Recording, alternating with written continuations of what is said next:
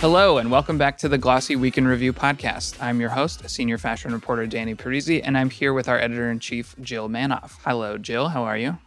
Hi, Danny. I am dragging my little butt around. Happy end of Fashion Week. How are you? Happy end of Fashion Week. Same. I mean, I didn't have to travel like you did, but Fashion Week is very tiring. I had a lot of fun, and I like going to the shows, but it was a lot of crisscrossing the city, a lot of ending up at the complete wrong address and having to scramble to get somewhere else, and late nights and stuff. But it means we've got a lot to talk about today. So we were originally going to dedicate this whole episode to just New York Fashion Week, but I feel like we have to talk about Pharrell Williams being named as the new men's creative director for Louis Vuitton. That's such big news. So we'll talk about that a little bit first, and then we will get into New York Fashion Week and just talk about some of the things we saw and trends and moments and hopes and fears and dreams and all that. So, but let's start with Pharrell. So probably most people know about this already, but I feel like we have to discuss it. So Virgil Abloh died, I think, over a year ago, and left not only massive shoes to fill, but also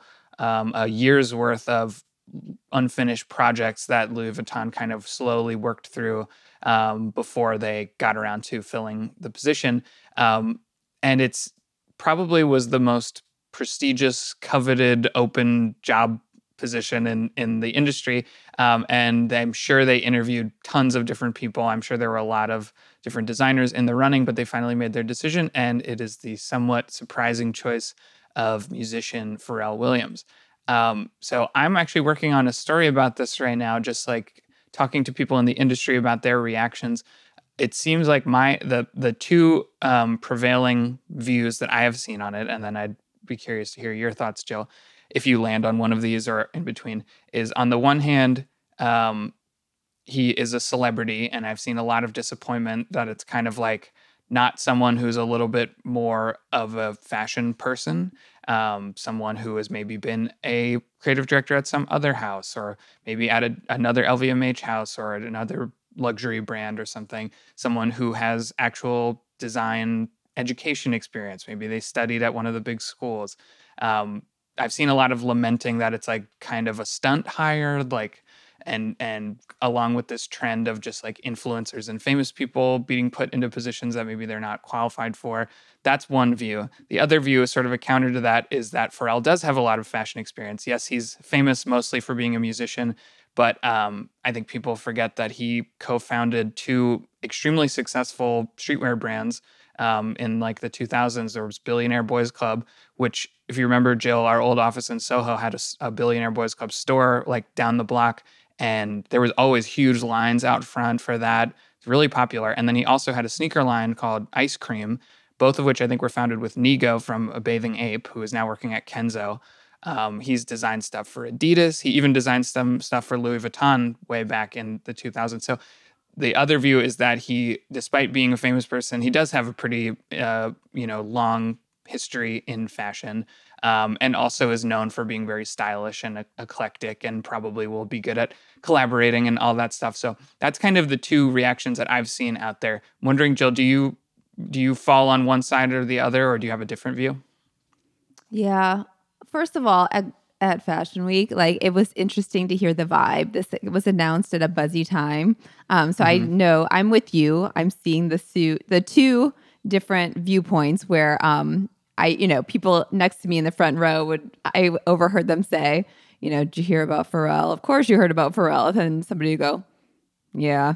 And then they'd make eyes. And I'm like, what does it mean? Elaborate. And then, but also, I was in another conversation where two very, I would say, well-versed folks in the fashion community were very hopeful and saying, we'll see. It's kind of interesting. And they were surprised because LVMH had rumored to have interviewed a bunch of younger, like you said, younger talent, people who are signature, I guess, that their thing is designers, but I'll Telfar, Grace Wales Bonner, all of these people were rumored to be in the running. There were probably 5 names that were dropped, maybe more along the way. So to me, I'm lucky in terms of, like, I feel like I just had this education on Pharrell, because I just wrote about this story that came out Monday, the day prior to this news. His Jupiter brand, which is an auction site, a modern take on an auction house, I would say, and spoke to so many people who worked on this project. They've only had one auction. It was all of like cultural items with cultural significance from Pharrell's past. So, a gold chain he wore throughout the aughts or something like that. And there was like a great jacket that he recently wore to an award show.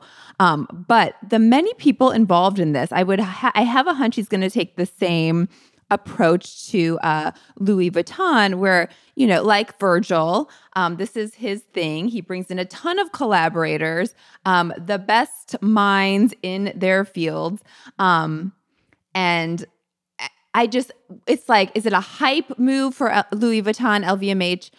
But to me, I think less so. I think it's a comfortable move for LVMH because Pharrell has collaborated with Louis Vuitton, Marc Jacobs. He's collaborated with Tiffany. He's got that Kenzo connection. He and is it Nigo? Nigo. Came out with the Billionaire Boys Club. They partnered on that brand together. He shows up at Kenzo's show. He's very much in this LVMH, I guess, family of folks. And also, I'm just getting all like jumbled up here, but on the Jupiter project, the creative agency that was brought in by Pharrell's team was Alaska, who's like the coolest guys. They prefer to be referred to as that collective, but spoke with them in length about the creative, the non-style guide behind this Jupiter brand. But this was Virgil Abloh's creative agency. He brought these people together. He worked with them always. So there's like, Pharrell is, I think, the safest Virgil replacement in terms of his expertise, his circle. He's in the same circle. It makes great sense just from that point of view. Yeah, no, I think you're totally right. If you look at it as trying to find a replacement for Virgil Abloh, then yeah, it's not a very unexpected pick. It seems like he's going to have a very similar style. I've seen people describe the position both when Virgil held it and now as Pharrell is taking over as basically like chief curator, really, where it's more about picking who they're going to work with. And obviously Louis Vuitton already has a team of probably a large team of very experienced in-house designers too. So it doesn't matter as much if whoever takes that position doesn't necessarily have the drape and fold experience and cutting fabric and, studied at Central St. Martin's or something like that. Because it does seem like that curatorial element is what they're looking for. Someone who has really great taste and who is a taste maker as well, not just a follower, and who knows the people who they can work with to bring some of that excitement. And also, like we were saying, he does have a ton of experience with this stuff. His line at Adidas, I think it's called the Human Race, NMD Human Race, which is also the name of his skincare line. But the Adidas sneakers are really popular and have been around for a long time. I mean, it's not quite on the same level as the Yeezy sneakers, but it's kind of similar in that it was this long, ongoing partnership with some distinctive silhouettes that they did regular releases on that he was involved in. He even did some non-footwear apparel designs for them too, I think for the Adidas Originals collection, which is their sort of more street fashion kind of thing. Anyway, that being said, I do think that it kind of, to go back again to the other view, it does make me think that this is something we've been talking about a little bit in fashion is I have been getting the sense that, especially for the big luxury houses, the clothing itself is becoming a little less important. I had a story about this week, and I talked to a lot of people at Fashion Week about this exact topic that, do you remember the spray-on dress from Coperni that we talked about last season? How could we forget? Yeah. Everybody remembers that, but I don't remember a single other piece of clothing from that show, and maybe that's just me, but it does feel like that gets a little bit de-emphasized sometimes. And I can see the view that putting Pharrell in this role is just continuing the trend of celebrity and fame and these big branding moments as being kind of more important than the design. Yeah. Which I don't know if I really felt that way with Virgil, because Virgil kind of became a celebrity. I mean, he was known before taking over at Louis Vuitton. Obviously, he had his own brand. He had done work with Kanye and stuff, so he wasn't like a nobody. But he took the role and became known widely for that role. And it feels like for most of history, it's kind of been you get the job and you become famous for having the job. And now I feel like there is definitely a little bit the opposite, where you become famous first and then you get the job because you're famous. And we saw that on all the runways where there's famous people and influencers walking the runway instead of like actual models whose job it is to be that, you know? Yeah, it's interesting. Like you said, Virgil, he wasn't maybe as famous going in, and Pharrell, he's a personality. He was freaking like a host of or a judge on The Voice, like like he's out there. He's wildly famous. So it is different. And Kering just reported their earnings this week. Their sales are on the decline, down 7% year over year for the quarter. They're taking the approach that you're talking about, where it's a focus on the design, the clothes, an entirely different approach than LVMH, whose actually revenues are on the rise despite everything happening in China. So they recently brought in a young, non-known Valentino designer to fill Alessandro's shoes, which, totally different. And also you wrote about Demna, like you said, talking about at Balenciaga, talking about an increased focus on the clothes, on the design. So it's kind of the clash of the two conglomerate strategies, and we'll see where it lands. But LVMH doing booming. It's working. Yeah. It seems like. And Louis Vuitton in particular is their most coveted, most gigantic brand. I mean, one of the other reactions I saw out there was that they kind of could put anyone in that role, maybe, and the brand is just like so big and so widely desired that it probably would be successful no matter what. I do get the sense that there's a little bit of too big to fail energy at Louis Vuitton, where they could release anything and people would buy it. And that's definitely part of luxury fashion, and always has been, that you're buying not just the clothing and the construction of the clothes, but also the whole ethos around it and the ability to say that you are wearing Louis Vuitton and stuff. That's always been a part of it. So that's not totally new. Anything if it has the LV stamp. Yeah, like people are buying bags on the street that are basically a trash bag. Exactly. Yeah, or totally. the people who buy the absolute cheapest thing from Louis Vuitton, some socks or whatever, just to have something with the logo on it. For sure. So that's, in that sense, it's not totally new. People always have always, spent a lot of money on just the brand. But yeah, it does feel like there's a little bit more of a shift towards just, the branding over everything. One of the designers I talked to at New York Fashion Week, though, we were talking about this idea of the clothing being the star attraction versus the story around the clothing and everything. And he kind of pushed back a little bit, and he was like, well, the story's not important. And it's basically like 50% of it, because he was showing me some of his clothes. This is Fletcher Cassell, I think, from Tanner Fletcher. And the clothes were all very fun, but he was like, if you just found this in a thrift store, you wouldn't know the whole story around it. You wouldn't know how we tried to present it. You wouldn't know the brand, and it might lose some of the magic without all of that context. So, when you wear clothing, there's a lot that is being said there, even as a consumer, and when you're wearing stuff, there's a lot of your own identity wrapped up in it. So there are things other than the clothes that matter to both the designer and the consumer. But yeah, I do feel like there's a little bit of this balance shifting where it's like brands like Louis Vuitton can just sell anything and put their name on it, and it doesn't really matter what it is, because it's more about posting it on Instagram or something. Right on. I would agree with that. Yeah. Cool. So speaking of that, do you want to move on and talk about New York Fashion Week? Yeah, let's do it. So lots to talk about for New York Fashion Week. I don't have particular topics. I just have a bunch of things I saw, but going off what we were just talking about, something I noticed was a lot of celebrities out and about either on the runway or in the audience or just walking around in between shows. I saw Julia Fox at the Alexander Wang show, who I literally didn't even know it was her until I left. I don't know why my eyes were not working. But there were Emily Ratajkowski was around. Lindsay Lohan went to one of the shows. Christian Siriano. Yeah, the Christian Siriano show. I think her brother or sibling or someone was walking in the show, I think, which is why she was there. I don't remember seeing this many famous people out and about last season or in previous seasons. It feels like that's something that has come back since the pandemic. Yeah, I don't know. I'm used to seeing them at the shows. I think more so incorporating into the shows. Like you said, Emily was in Simkai, Emily Ratajkowski. Yes. And who else did we just say? Oh my gosh, Julia Fox was everywhere. I was I went to the Naeem Khan show. It was an anniversary show, a big show.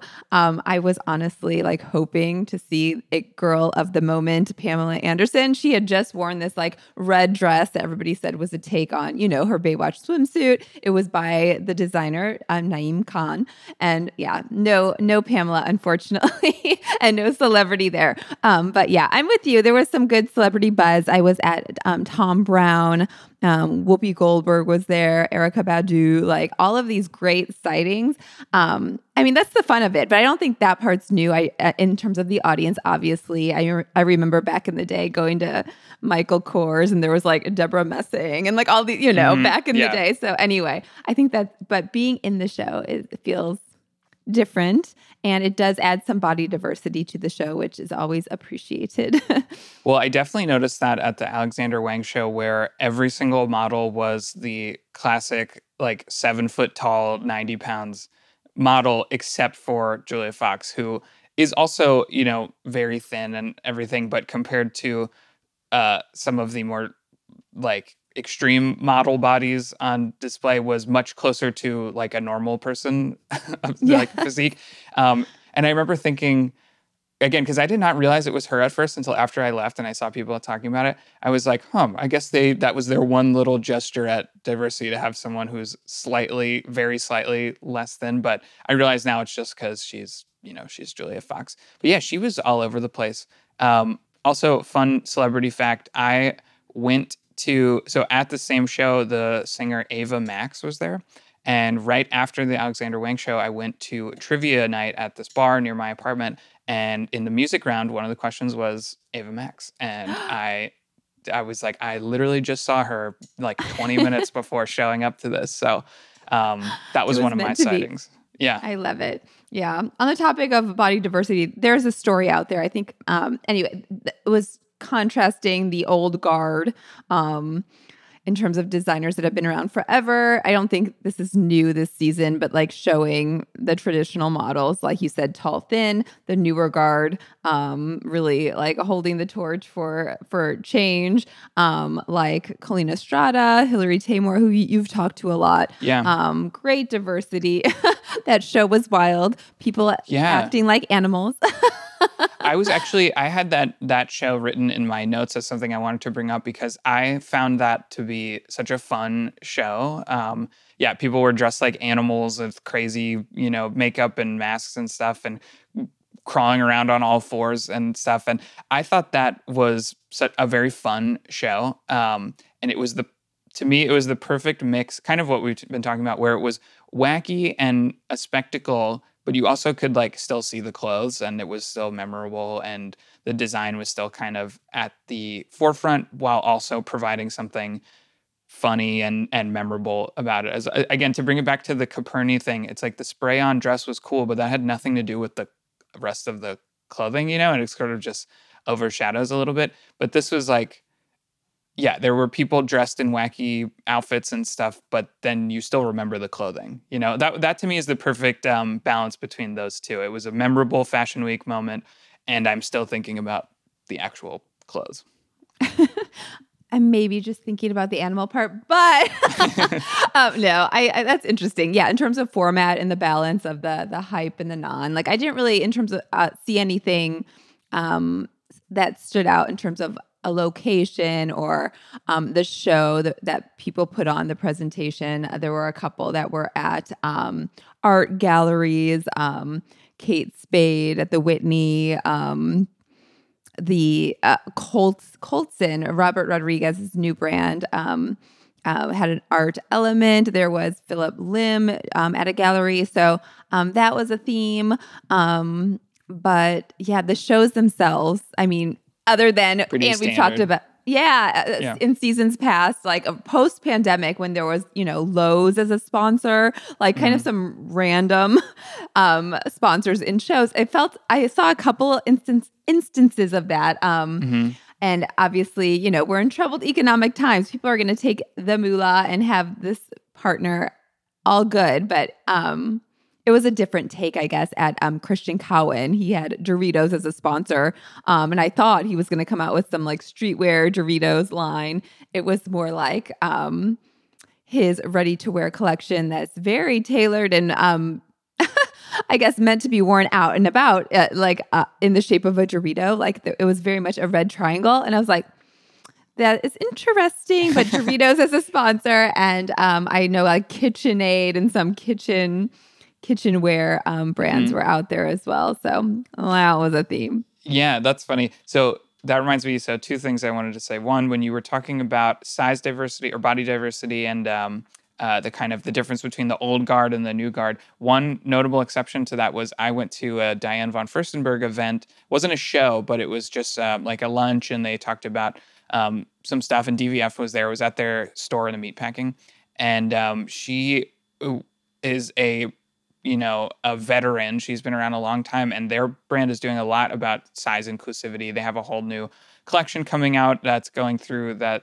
site Dia, which is all focused on larger sizes and everything. So definitely a respect to DVF for being an old guard fashion veteran who is very hip to some of that. And going to that the day after the Alexander Wang show, where he's a much younger, hipper designer and had this very old-fashioned kind of lack of diversity on display, and then going to her event the next day where she's been around since like the 70s or something and is felt more kind of, in touch with what people want. I just was a notable couple exceptions. Yeah. And then I was going to say, speaking of show format, this is not new necessarily, but I went to a couple more subdued presentations that was less runway and more just having the clothes on display. The brand Another Tomorrow, who I think is great, they had they just rented out a spot in the Mercer Hotel. They had all the clothes up on their racks, and the designer Liz Jardina just was around and walking people through and showing off the clothes. And I really liked that. Again, not new. People do presentations all the time, but to stay on the topic of kind of the clothes being the center of attention, it was nice to have the designer there, and like the music is low enough that you can actually hear what's going on, and just have her talk about the clothes and show them off, and you can see them up close. I feel like a lot of times with the runway stuff, it walks past you in 1 second.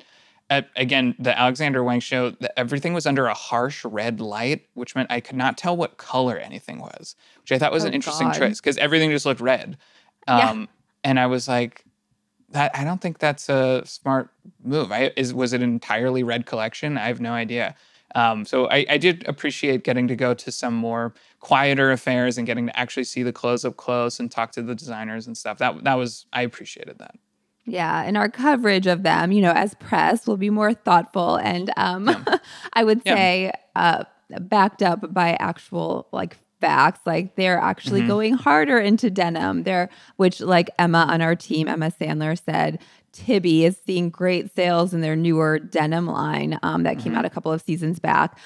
Same for Veronica Beard. Their denim's blowing up, and that just came from some conversations.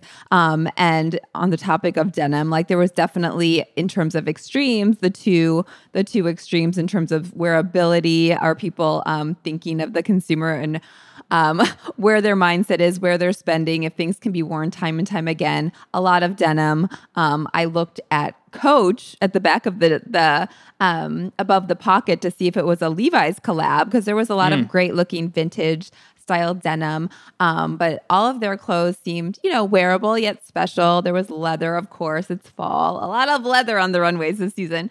But then there were also like the very impractical at Christian Cowan, the finale look. It is what it is. It's not going to maybe be the most every day, but like literally she could barely walk in her huge ass cape. So she ended up taking it off at the end of the runway. Yeah, definitely extremes. And speaking of wearability, not shown this week, but announced this week is that Phoebe Philo is finally going to have her first collection from her brand. The brand was announced over a year ago, I think, a year and a half maybe. And she's been quietly working on it. And it's going to be this September. They will finally show off their first collection, which I think is very cool. By the way, Pharrell will also have his first Louis Vuitton collection, I believe, in September, or maybe it was June. But speaking of wearability, Phoebe Philo is always, I feel like, praised for, being very elegant and high fashion, but also stuff that, a normal person can actually wear. And she has, a massive fan base of very, very devoted fans. So I wonder if her coming back, and presumably it's going to be a big success. I'm just predicting that. I feel like people are already anticipating it so highly. I wonder if that will have any effect on kind of the overall industry's, leaning towards crazy avant-garde pieces that no one will wear versus back towards something a little more realistic. I don't know. I feel like I know where she will probably land, which is more towards the, well-designed stuff that you could actually wear. But yeah, I'm excited to see that. Yeah, I am too. On that note, like that you'll actually wear. I think designers were all like, well, we're back at work. Like there was a lot of stuff that I'm like, oh, I love that. It's a great suit. Again, It's fall. It's expected. But also a lot of shirting, menswear, even like menswear neckties. I think Another Tomorrow had that, which I love that for girls. But everything looked a little bit sophisticated and polished. And I'm like, I want to wear that. I need to go back to the office. Yeah, I saw a look that I really liked, again, from Tanner Fletcher. They had all this vintage-looking, kind of crocheted almost stuff, and they had this shirt with like a deer, a little peaceful meadow scene of like a deer and grass and a little brook, like stitched into the fabric, and it almost looked like something you'd see at your grandma's house or something. But I thought that was so fun, and there was, I'm with you. There was a lot of stuff that I saw where I was like, oh, that's actually really nice and not too crazy looking, Yes. Did you have a favorite show, a favorite collection? That was one of my favorite looks. I also really liked Another Tomorrow. Again, maybe just because I got to get a closer look at the actual clothes and had Liz like walk me through it and explain things. But it was the most memorable to me, and I came out of it feeling like those were the clothes I would be most interested in buying or seeing on somebody. And speaking of, they had a lot of denim too, which I think is new-ish for them. I don't think it's their first denim ever, but that was something that she said they're gonna look into more as well. What about you? Any favorite shows or looks? Yeah, we should search more about what designers are doing with denim. I saw it at Alice and Olivia too, and I was like, they've always done denim, but anyway, it was done in a really fun way with some like gold chain belts and of course like zhuzhed up to be way more fun. I would say my favorite in terms of things I would wear all the time if I could. And P.S. I love Another Tomorrow. I didn't make it to the presentation. I'm always posting their stuff on Instagram. I love it so much. But Brandon Maxwell, which yes. Yeah, I felt like he has grown up. It was sophisticated. There was some like leather for night. I wanted to wear every single thing. Like it was really beautiful collection. I remember you telling me right after the show or the next day that it felt like he grew up a little bit, that the designs were much more adult and more wearable. And that's great. Yeah. Yeah. Give me some of that. And it was on Valentine's Day, which some of the team was talking about like the return of gifting. Like Simkai had a great scarf on his seats that was not on Valentine's Day. But anyway, it was just fun that a lot of designers did like a rose on the seat. Naeem Khan did that, and also Christian Cowan. Danny, we were saying, I thought I went to 15 shows. It was 14, plus the backstage, plus meetings, and I would count that, yeah. Yeah. No, you had an extremely busy week, and you had to fly in and fly out. So I think you have earned a well-deserved rest. We have more Fashion Month coverage coming up in the next few weeks, though. London is next, right? And then Milan and I believe Paris. We will have stories on Glossy about all of them, and we will talk about all of them on the podcast here too. So stay tuned for that. I think that's all the time we have, though. So we're going to wrap up. Don't forget to give us a rating and a review on Apple Podcasts or Spotify, wherever you're listening to this, for the Glossy podcast. That helps us out a lot. Every Friday, we do the Week in Review. Usually it's me and Jill, sometimes me and other members of the team. And every Wednesday on the Glossy podcast, me or Jill or I will interview, some cool industry insider. Jill, who's up next in the podcast? Yes, we've got Peyton Jenkins. He is founder of Alton Lane, which does great custom suiting. And honestly, really fun conversation about they're seeing some success on TikTok, which you would never think, but they've got a funny guy, I would say, on staff who's doing a great job. And I was going to say, you should recommend, I'm going to recommend Zofia for your next week in review. She's going to be bouncing around at London Fashion Week starting tomorrow. I'm pretty sure. Yeah, Zofia, I'm pretty sure will be our guest next week because, like you said, she'll be at London because she lives there. So that's great. And anyway, so I think that's all the time we have. Tune in next Wednesday for Peyton Jenkins and next Friday for some London Fashion Week coverage. And until then, thank you for listening.